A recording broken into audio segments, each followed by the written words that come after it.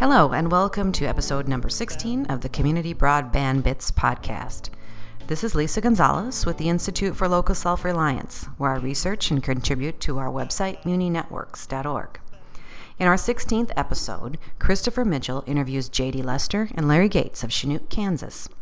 We just released an in-depth report on the incredible municipal network in Chanute and how the community developed this gigabit network without any borrowing or bonding. Lester, the city manager, and Gates, director of utilities, joined Christopher to talk about how the network contributes to the economy and the quality of life. They discuss their future plans for this incredible asset. Here are Christopher, JD, and Larry. So this is Chris Mitchell. I'm on the line with the city manager of Chanute, J.D. Lester, and the director of the utilities, Larry Gates. Thank you both for joining me on this Community Broadband Bits podcast. Our pleasure. I'm very excited. We're talking on the day that we're releasing a case study looking at how Chanute has been able to build a very impressive wired and wireless network. But I thought we could start by describing Chanute to people who haven't been there. What is it? What is it like on the ground? Chanute is a rural community in southeast Kansas.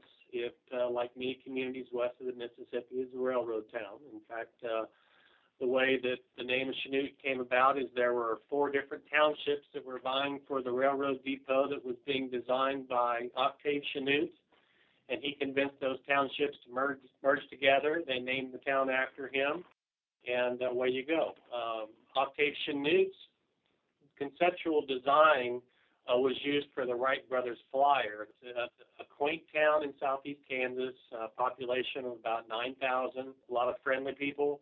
The community of Chanute is a full-service community, and by that I mean we own an electric system and have power generation. We own a natural gas system, water, wastewater, and, of course, the fiber optics network that we're talking about here. So it's kind of in the central part of the southeast Kansas, so we like to call it the hub of southeast Kansas. It has struggled the last couple of decades with the decline in manufacturing, but we are in the process of making a comeback and deploying some of the technology that we're going to talk about in this interview is one strategy that we have in order to accomplish that. The network is fascinating that you've built, and we devote a number of pages, and we spent a lot of time getting into it. So I know there's a lot that can be said about it, but I'm wondering if you can give us a brief overview of what you've done in Chanute to build this network, how you've gone about it. Well, we've operated a fiber optics network since about 1984, and we used it basically for our substations and our generating facilities that were in 3 different locations within our community. When we did an expansion on our generation in 2002, we rebuilt that fiber network, and when we did, we really used 144 fibers as a backbone connecting those facilities. And in certain locations, we put splice boxes in, thinking that we could maybe utilize this in the future. And in 2005 was when we made that a reality, and we started connecting the schools and the colleges up to our network, offering service at that point in time. And, of course, we've grown into this network as well as our customers did. As Internet becomes more popular at the schools and the educational facilities, we've had to ever increase our bandwidth. And so by doing such, we've expanded out to level 3. They have a regen station here. It's in our electric service territory, and so we ran fiber out to there and connected to them, and now we have a gig of internet that we're bringing into our community. We've connected several businesses to it. We believe that it wasn't the deciding factor, but it was a factor for bringing a new business into our community here recently that's going to create probably 100, 125 jobs over the next 2 or 3 years. We have a lot of other interest in our community because of our network, and I think that we're seeing more and more of that every day. We're getting a lot of hits because of our network. They like that gig of internet. And we're really seeing it being transpired from more channels on TV and surfing the internet faster really an essential utility going forward. And that was really part of the mindset as we began to expand the network out. We thought it was going to be just as important as electric was 100 years ago for economic development. As you were describing the gig that you have, it suddenly dawned on me a question that I didn't have written down, but that needs to be discussed. And that's, when I get internet from my cable provider, they advertise it as up to speeds. And what you were doing down there is the opposite of that. And I was hoping you could explain briefly your approach to provisioning broadband for your customers. It's not a ceiling anymore. It's a floor. So they're guaranteed whatever they're purchasing at any given time, and then after that they can pretty much burst to whatever's available on our network. Our strategy was when it came to pricing is price something out where they're going to be at a certain level where they're going to consistently use that, but above and beyond that, it's all you can eat because we're paying for the monthly connection and the bandwidth anyway. You might as well take what you can. Right. I just think it's a really terrific approach. I hope that we see more communities considering it, but the idea of guaranteeing basically that your customers will get this speed and then allowing them to use whatever slack usage is in the pipe is terrific because it allows them a lot of benefit without having to pay a lot more for it. And so it seems like an everybody wins situation for the community. Well, and the exciting thing about having the level 3 POP point of presence close to us and being connected to it with fiber is we don't have to end at a gig. Their capacity is much greater than just a gig. I mean, with the phone call, we can go to 10 gig, and with some more electronics, they can just continue to go up. So I think we can long-term accommodate just about any need that's out there. The network seems to have benefited from a real focus on identifying any opportunity to expand it over the years. I'm wondering if you attribute that to anything. Has there been a person or a document that's responsible for just making sure that every opportunity you have to expand your network you've taken advantage of? I think it's a byproduct of just good business practices. Any time that we can see that we can use these technologies for multiple purposes, we want to be able to leverage that, from public safety to managing our utility infrastructure to education. We just had an inquiry from the hospital who's going to electronic medical technology where people can actually view online, I'm assuming, x-rays and PET scans and CAT scans, and they're requesting 100 megs worth of broadband. So, just any opportunity we can to leverage it, we want to do. In fact, we're talking right now, and with our WiMAX system, we don't just have to be focused on the community of Chanute, but the greater community. It's entirely possible that the library system in southeast Kansas can connect other libraries besides our own by using our WiMAX system and our fiber network and bandwidth. All right, let's talk a little bit about the wireless system. So you had some licenses available to you to build this 4G WiMAX network. Why don't you tell us who's using it and what its capacity is? Well, that was interesting because we found out that there was all of our school districts were issued this spectrum, and it wasn't being used, it wasn't being built out, and it was all going to be lost. The FCC was going to take it back, and so we worked with our school districts and was able to obtain these licenses, start building out a WiMAX network, a 4G WiMAX network. We have a few businesses. We've been doing some beta testing on that at this point in time, seeing what the bandwidth capabilities are. And I think people are having 25 and about 10 is the speeds that they're looking at this point in time. I don't know, the radios that we installed are 100 meg radios, and we have 4 of those up in our community. So there's some other possibilities that we can use this for as we move to maybe look at smart grid within our community, because we have water, electric, and gas meters, and we're looking at an automated meter information system to accommodate those utilities also. So, and WiMAX may be a possibility that we use that. We have you provided us with an excellent map that shows the coverage of the network. It's quite a bit substantial.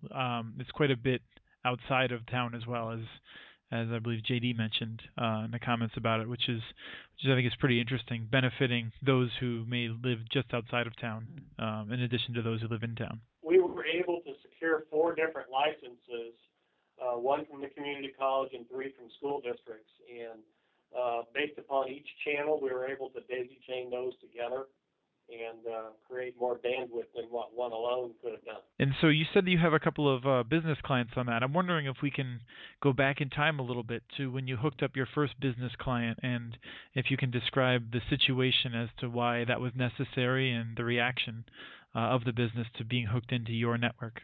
And I'm guessing it's the same way with several of our customers, even on our fiber network, as well as this WiMAX that we connected them to, is because they were having issues with broadband.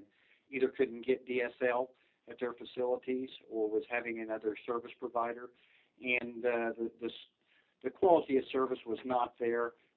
They were losing their internet connections to just not being able to get much bandwidth to send the packets that they were needing to send. And so we were able to connect these folks, and they have been very happy with the results of getting over onto the city's network. I think we're highly reliable.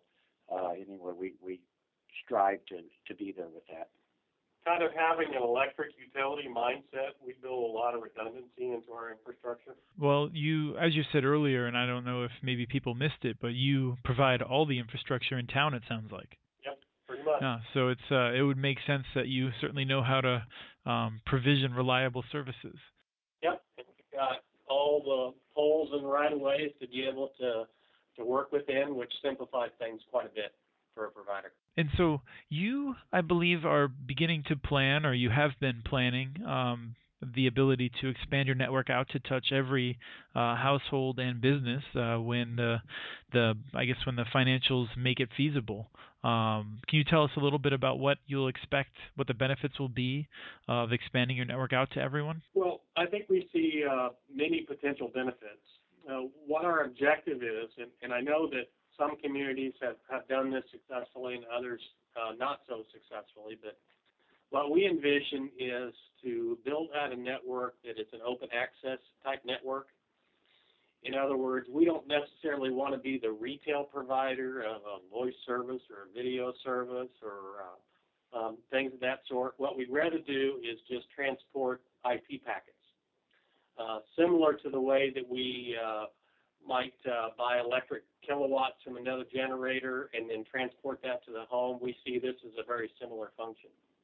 So we could see having those connections being used for utility purposes, for our purposes, and then maybe market the excess bandwidth to companies that want to provide retail services over our network. So it would be fair to say then that although at the present time you are providing retail services to a few customers that are external to the city and the schools, that in the long term you see your role as more infrastructure based and not focused on services.